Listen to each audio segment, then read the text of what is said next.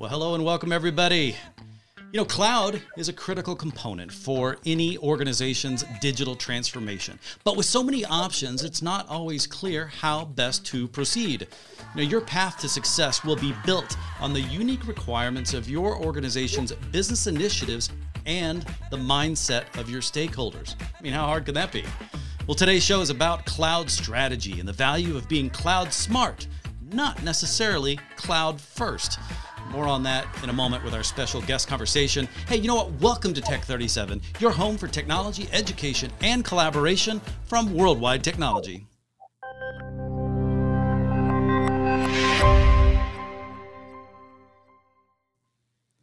Well, hello and welcome. So glad to have you both with us for this conversation today. Because actually, I was thinking, we're going to talk about cloud. Well, yes, but it's so much more than that. And so I'm excited for this. Dave, it's been good to get to know you better, but I'm going to start our introductions, I think, with Maria, as she's our most important guest here. I think we both agreed on that quite a bit. But Maria, first of all, thank you for joining us. I wonder if you could just give us a quick a backgrounder on yourself, who you are, and how'd you get to where you are now? Thanks, Rob. So I am Maria Stirk. I lead the Cloud Services Organization for Reinsurance Group of America that's headquartered here in St. Louis.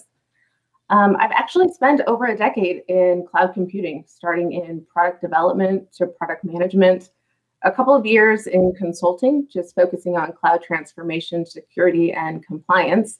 And now in my current role, it's the first time that I've been part of an internal IT shared services group. So just kind of a plethora of experience with cloud. Okay. Yeah, you've got a couple of different angles on this. And Dave, you were telling me you've got some angles on this as well. And actually, some good stories, as I've heard as well. But are you in the St. Louis area as well? Yep. Been here since I was in kindergarten, Rob. So it's home.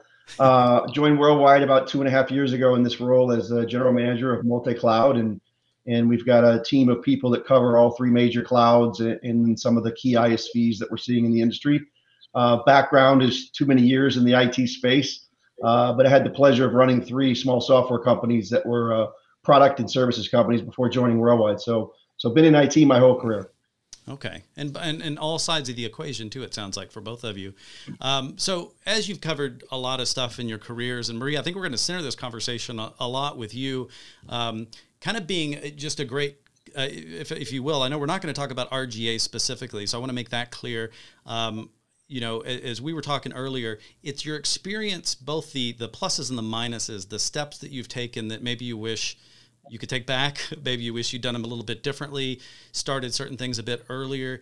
If we are able within this show to pass any advice on to our audience in terms of a better way to do certain things, because this is still a real, I couldn't help it, cloudy area for many people.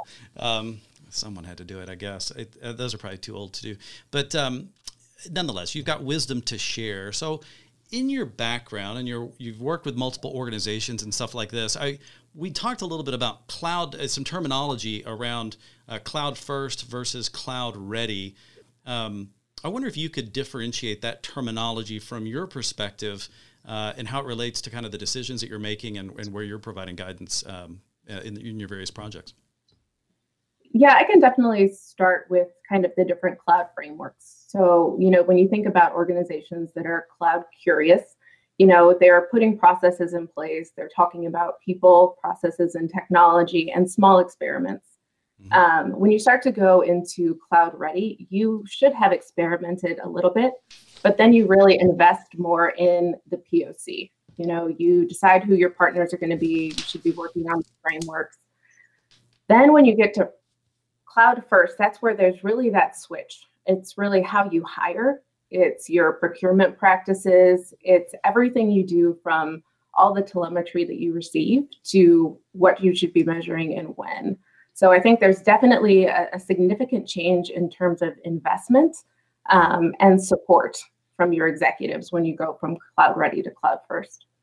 Well, let's talk about that. As I look at specific ways in which we could maybe draw out items that everyone should consider, is you're saying there, you're talking about the importance of what's the right terminology for it? Executive buy-in. I know there's a bigger word for that, but how does one go about doing that, and what does that mean? Can you contrast that with what does it look like when you don't have that I bet you got stories. Oh, absolutely. Absolutely. The thing about cloud and cloud migrations in general, it takes significant investment. It is a culture change. You are changing the focus and the way that teams work. And any lack of buy-in is really that blind spot, right? So if you can't get your board to believe in the security of the cloud, if you can't get investment into the proper tooling to ensure that your teams can work there's new processes all across IT. You know, it's not just your cloud teams, it's all of your shared services teams, and that takes investment. Well, this reminds me of something. So in our previous conversation, we were getting ready for this episode, Dave, you'd brought up a story, and I don't remember because you probably didn't say who the customer was or where the experience was, but you were quick to point out the fact that there's a difference between looking at these kind of things as a project versus, here I am short on words, but it contrasts to the fact that you can't think of these things as we're going to go make a cloud investment. It's not a technology project with a begin date and an end date and stuff like this. And Maria's nodding her head, but Dave, what was that story, and what is important to understand here? Well, I think two points there. One to play off Maria's point, and one to play off your question, Rob. To Maria's point, executive buy-in used to mean, hey, I've got the funding to go do this project. And really what cloud first means from an executive buy-in perspective means is the corporation has decided they're going to change the way they do business, transform their organization, maybe reorganize their departments, knock down silos, and then use the technology that cloud brings you to accomplish things faster and more agile. Fail faster even is a good thing anymore, right? And so it brings you that opportunity where in the old days, it used to mean, hey, I just need to go get this project funded, and then I go do that project, and then I'm done. And with cloud, it's a journey on continuum. It's not a project mentality. Well, and when it comes to that, Maria, I'm curious what you kind of nodded at, that there being stories, but I got to think, so if you go into this with a project orientation, I guess this is something you do, and this is one of the things I would love to maybe help some avoid, because it probably is something that's going to reveal itself pretty quickly, is that you start running into, you mentioned interdepartmental coordination, support from the top, and it struck me that when you were saying investment, you weren't talking money specifically, although I'm sure that's part of it, but you were really talking about a time investment and a mind share investment perhaps within an organization. So you're talking about cultural changes. Is that fair to use that word in that sense? Absolutely. I think org change management is key to success there. Okay. And I do think when you go from a project mindset, what you find is because cloud enables many teams in many ways, and there's so much overlap in terms of what projects are going on in pockets of your organization. So once you start thinking about business capabilities and microservices, then you can start to combine efforts, across your organization where you're looking at light capability implementations. So you're really trying to knock out duplication across your environment. And with cloud, that is a huge thing because people can move so quickly. So I think Dave's absolutely right. When you go from project to product, it is making sure that you're making the right decisions and you have that right perspective and product ownership to make sure everybody's moving in the same direction. Is it possible? Yeah, I know we even follow that up real quick, Rob, with I even see some of our customers, and Maria, you don't have to talk about RGA specifically, but they're moving IT staff and employees and talent into other organizations. And you haven't seen that before. We've always had IT as a standalone organization. And what we're seeing is, hey, we're going to dedicate these 50 people to manufacturing. We're going to dedicate these 50 people to marketing and sales. We're going to dedicate these people to put them in finance and ops. And they're becoming part of the business, which is critical because there's nothing a business doesn't do anymore that isn't technology driven. So having IT be a major contributor to the business as opposed to just an asset of really talented people that do their own thing is really where we're seeing a trend.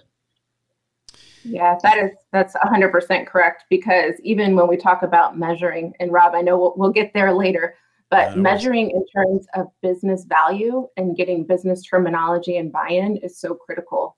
And it just did not used to be top of mind in any IT organization. And if you're starting on something, because let's assume that anyone that we're talking to in this conversation is already an ongoing operation of some sort. And to a certain extent, everyone is also, I think, has dipped their toe in cloud, whether they intended to or not, with shadow IT and other things like this. But I hear Dave making a really good point that you got to think bigger than IT because of the way it touches things. You can't have those, there's not real rigid walls that won't just get you in trouble, it sounds like. But what you're also saying is, now I lost exactly where I was going on there, but you're talking about a notion of, in terms of getting started, if you're just dipping officially into making some cloud-oriented decisions on where to go, how possible is it, or how hard is it to set some goals for what should be done first, what should be measured first, how slow or fast should we go, what are reasonable expectations to put on ourselves? Is there guidance you could provide for any of that? Yeah, I think a lot of organizations, that's why really, the cloud native organizations have such, they just have a lot more momentum and speed when it comes to moving, getting applications and modernizing. Now you're talking about companies that are smaller, maybe that started doing Absolutely. that technology first. They don't have the existing infrastructure to deal with.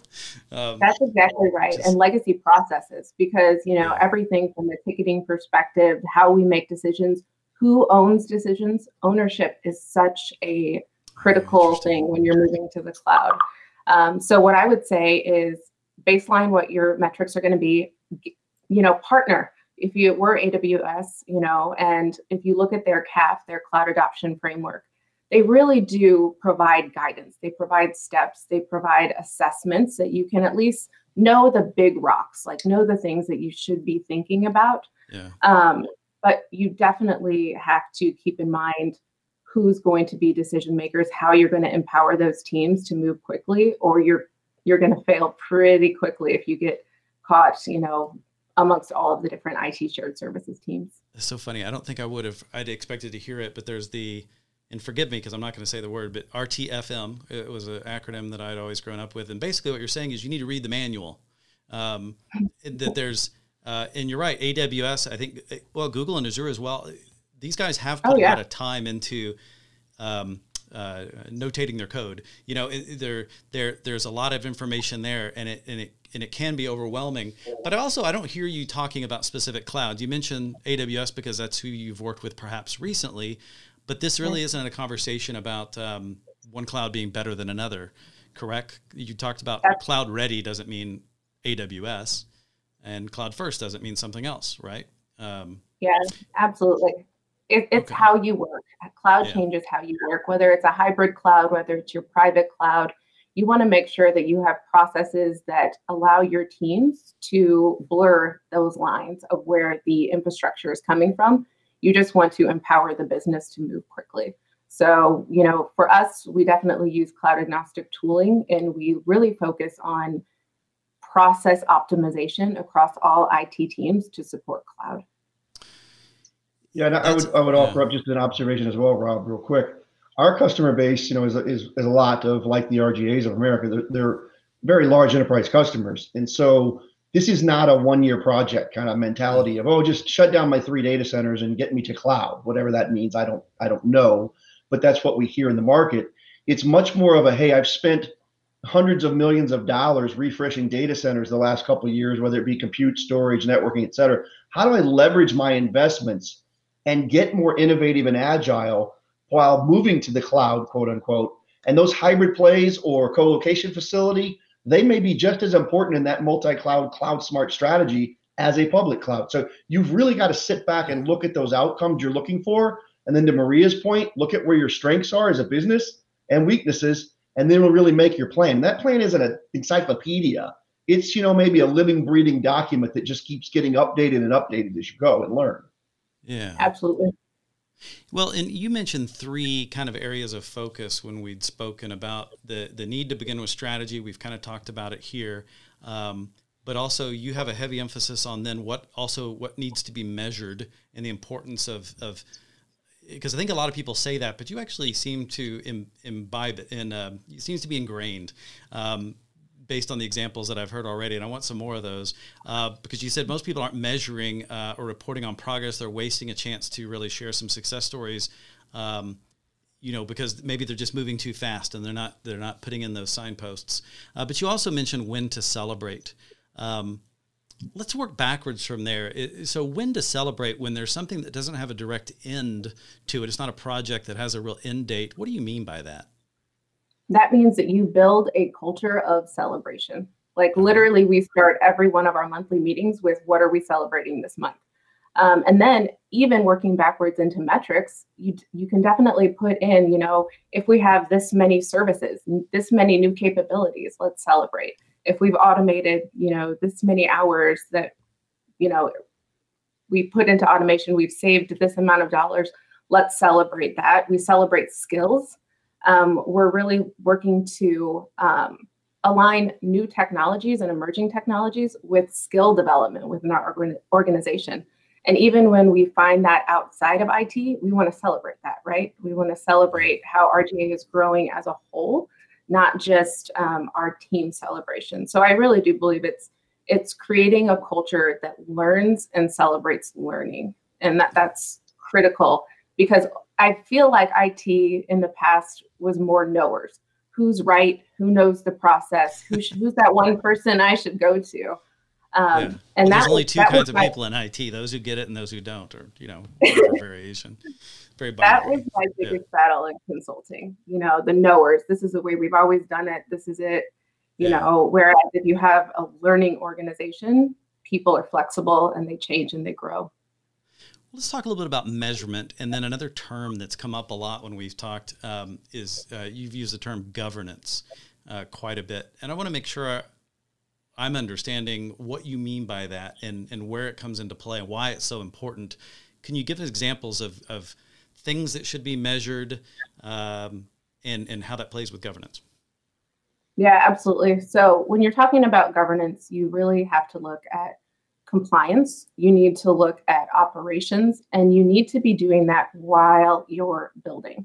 So, as an organization, you need to set your framework first and say, from a configuration management perspective, here's the 10 boxes that we need to check.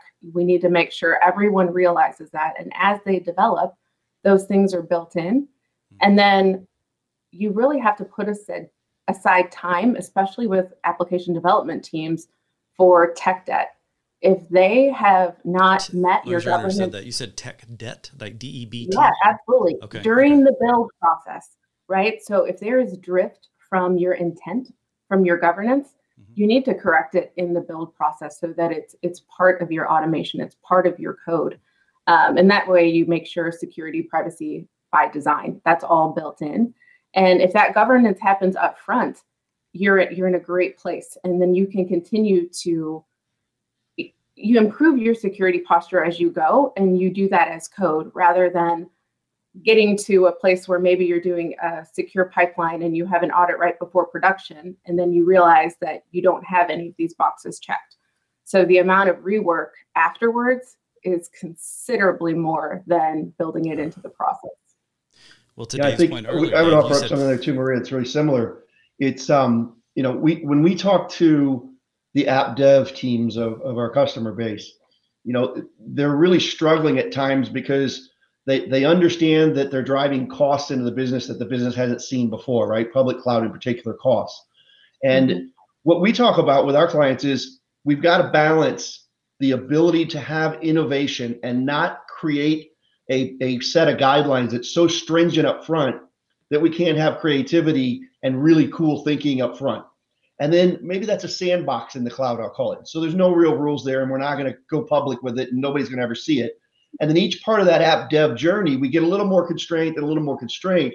We're going to meet the business objective. But to Maria's point, we've automated and followed the rules that the business has set forth to keep us safe and secure and efficient in the cloud. What's interesting to me when you say, both of you are talking about this too, is that there's a part of me that always, it's been bandied about where someone goes, well, cloud, it's just your data center in a different location. And it's really not that at all. It feels like it is doing things differently. And because of that, you've got to be careful of simply trying to map existing processes and existing ways of doing things. They're not going to map directly over. And it sounds like even if they did, or you felt like they were, you probably were not going to be getting the results that you anticipated. It'd be like, what's the point? I'd feel like it seems like it's been a lot of thought. It feels like it's gone into these things, Maria, and I bet we probably can't see. Not that you have calluses on your hands. I wouldn't want to imply that, but you've worked hard to be able to do this. And I was okay. So on the measurement side, you talk about governance, and when you mention compliance, when you say compliance, I tend to, being an ex-security kind of person, I tend to think of government mandated compliance and things like this. Is that what you're speaking of, or you're speaking of compliance based on perhaps structure that's self-implemented, so to speak? Well, especially being in financial services and insurance, and specifically, highly regulated industries. Yeah, every industry that I've worked with as a consultant has some sort of regulation, and compliance is changing. Privacy is so important now that no matter what industry you're in, there is a standard, whether it's, GDPR, whether it's SOX, whether it's just you want to make your customers comfortable with your processes, so you have a SOC too. Like those are all different things that most businesses are trying to achieve from a compliance perspective. You had mentioned some guiding principles, and I think they're associated specifically with RGA, but they feel like they'd be guiding principles that you as a person has taken on. Do you mind if I ask you about kind of understanding how these work and how they relate to each other? Yeah, absolutely. Absolutely. So the first one, security and risk control. I love when someone makes the point of separating the notion of security and risk, because too often I think they get conflated. Why is security and risk control the very first thing on a principle that you've decided is important to lay out publicly? Well, for us, obviously, again, insurance industry. Yeah. Very important on the privacy side, very important on the security side. But to continuously evolve your security with the changing landscape is critical. I mean, when you really think about the vulnerability that cloud does bring, it could be one misconfiguration that opens up a whole storm. So continuously evolving your security posture, but you do so based on the risk of your business. So, look at it on an application by application basis.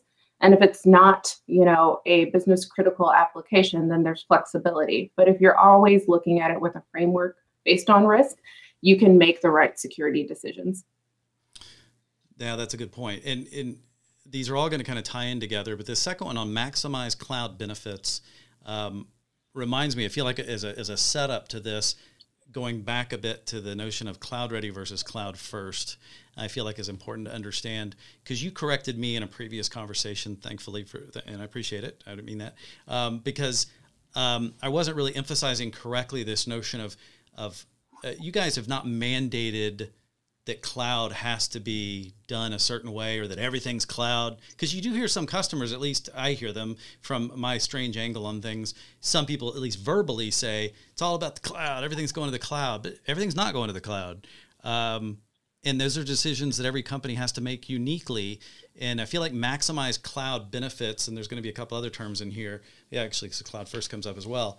But maximize cloud benefits. Can you explain how that actually begins to take form for you?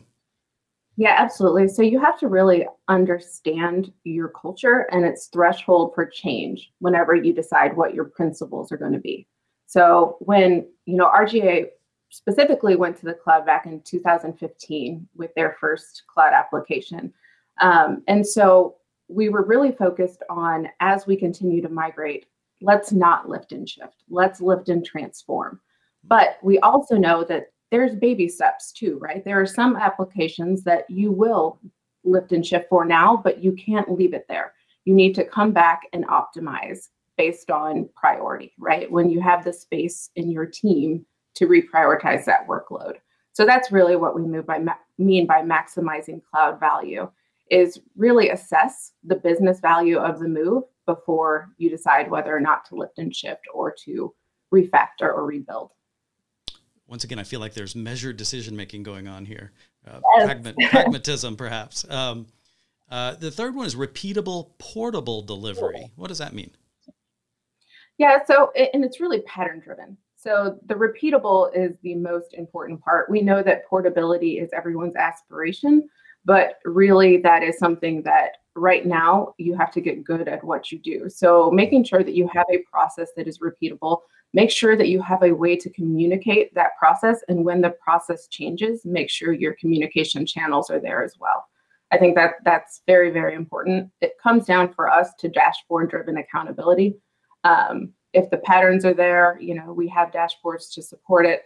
Again, it's that metrics focus. I come from, military and manufacturing background where you want to see, where your problems are.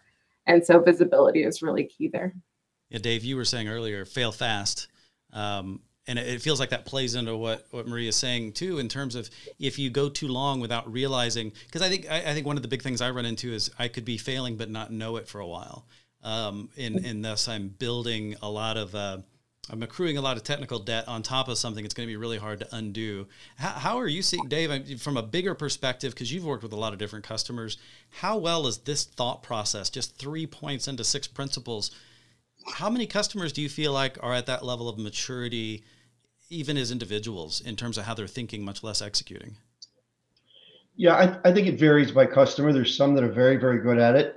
And those people typically have dedicated a amount of time for their IT staff to get familiar with all these things, right? These are new trends and new topics for everybody. And so to think that they've got their full-time job that they've had for 10 years, and now you need to understand all these multi-cloud decisions too, is really a challenge. And so it's the companies that, to Maria's point, not only invest the dollars to spend moving workloads to cloud, it's that they reinvest in their people to upskill to these new technologies, because talent's hard to find out there and hard to retain. And so if they're not feeling that you're investing in them at this point, they may go somewhere they feel that investment's going to be made to up their career. So that's what we're seeing with our customers. It's funny because that's one thing I like about Tech 37 is I keep working with people who are a lot smarter than me, and I have to resist the urge to just be completely intimidated by how someone would do a lot of these things. But moving on to the fourth point and away from my groveling, we talked about this one a little bit, but I don't think I ever let you speak to it enough. And so, but the fourth on these principles is cloud first. That has a very specific meaning to you, correct? Yeah, it absolutely does. The RGA strategy was cloud ready from 2015 until this year. And now we've gone to cloud first. So we are really looking at procurement is huge. When you really look at cost transparency, making sure that everyone knows the cost decisions that are being made. All teams have dashboards, really focusing on maximizing investment even within AWS to ensure the best discount as we move forward, because we're going so quickly.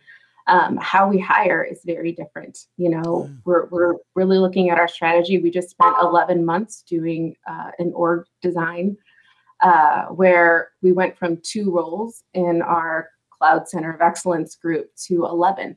So it's really assessing, how is the business changing? How do we need to better support the business? And how can we transform from ticket taking to advisory services for all the app dev teams? Oh, okay. Give me so many different things. Yeah, I think something else to throw in there too, Rob. Yeah, I had one CTO of a customer say, Dave, I'm not even sure how to express this to my CEO or CFO, but this application that if we'd have developed it in our traditional approach in our data center would have taken us about a year, and I've got it out and working in 5 months. So how do I express 7 months of cost savings to have that application out for our customers to use in 5 months instead of 12? Yeah, that one's, Maria, you'd earlier mentioned this notion of making sure you're counting up like the cost avoidance, and you're not failing to recognize success factors that sometimes go by so quickly that we don't honor them with the fact that it could be as simple as automating a process that reduced someone, from 8 hours to an hour. We kind of expect that to happen, and that's an extremely small example, but you multiply those things out and they really do add up. How are you guys, or I don't want to say how you guys are doing it, but how do you recommend someone track success metrics like this when they're big, they're small, they're short and long? How does one kind of assimilate all that? Yeah, I mean, you have to have a framework in place.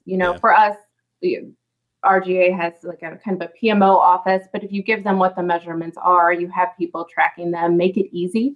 They developed an API that let them track automation, which was fantastic. Oh, that's cool. But when you're tracking automation, you can't just look at cost avoidance because that's only one piece. There's speed and agility that helps the business. But the other thing is moving those same people to higher value activities and measuring those activities and those advisory services, because you don't want to let people fear that they're going to lose their job. You need to encourage and celebrate and measure the new capabilities that they're empowered to do because of the time that they have back. So that's an important element.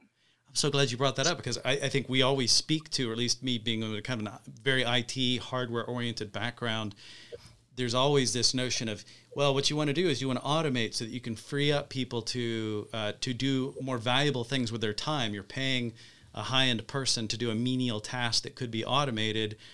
And then my conversation ends there. And what you're saying is that is part of it. And you guys actually have put in processes to account for the data that accumulates to say, well, let's say, is that really happening for us? And can we build upon that? Because that's ideal. But it's nice to put some numbers behind it. It sounds like you're doing that. I do really like the fact you had the fifth point here, maintain data center services, which I think is just a great, for me anyway, and I don't know, but an overt call out to the fact that as much as things change, so many things can't and shouldn't change. And there's probably some decision making that goes into that. What does it mean to you? Yeah, no, that one is critical to us because that is a culture-based decision, right? We have a lot of teams that support our data center services. We want to make sure that we are implementing processes where our teams, cloud teams, data center services teams, those lines are blurred. We want to make sure that the processes are standardized across all of our teams so that no matter what infrastructure platform we decide to use, the teams can be productive and they don't feel like anyone's left behind. And that's very, very important to us. Our technology delivery team, they have done an amazing job working with WWT on our data center relocation effort right now. They looked at things like cloud adjacency. They looked at several other contributing factors to how we select our data center. And it really gives the teams confidence to know that that is part of our cloud principles, is to maintain those services. Well, what I'm seeing also here is just this a focus on the company as an entire organism that needs to remain healthy and involved, because I've been on the wrong end. It wasn't even the wrong end.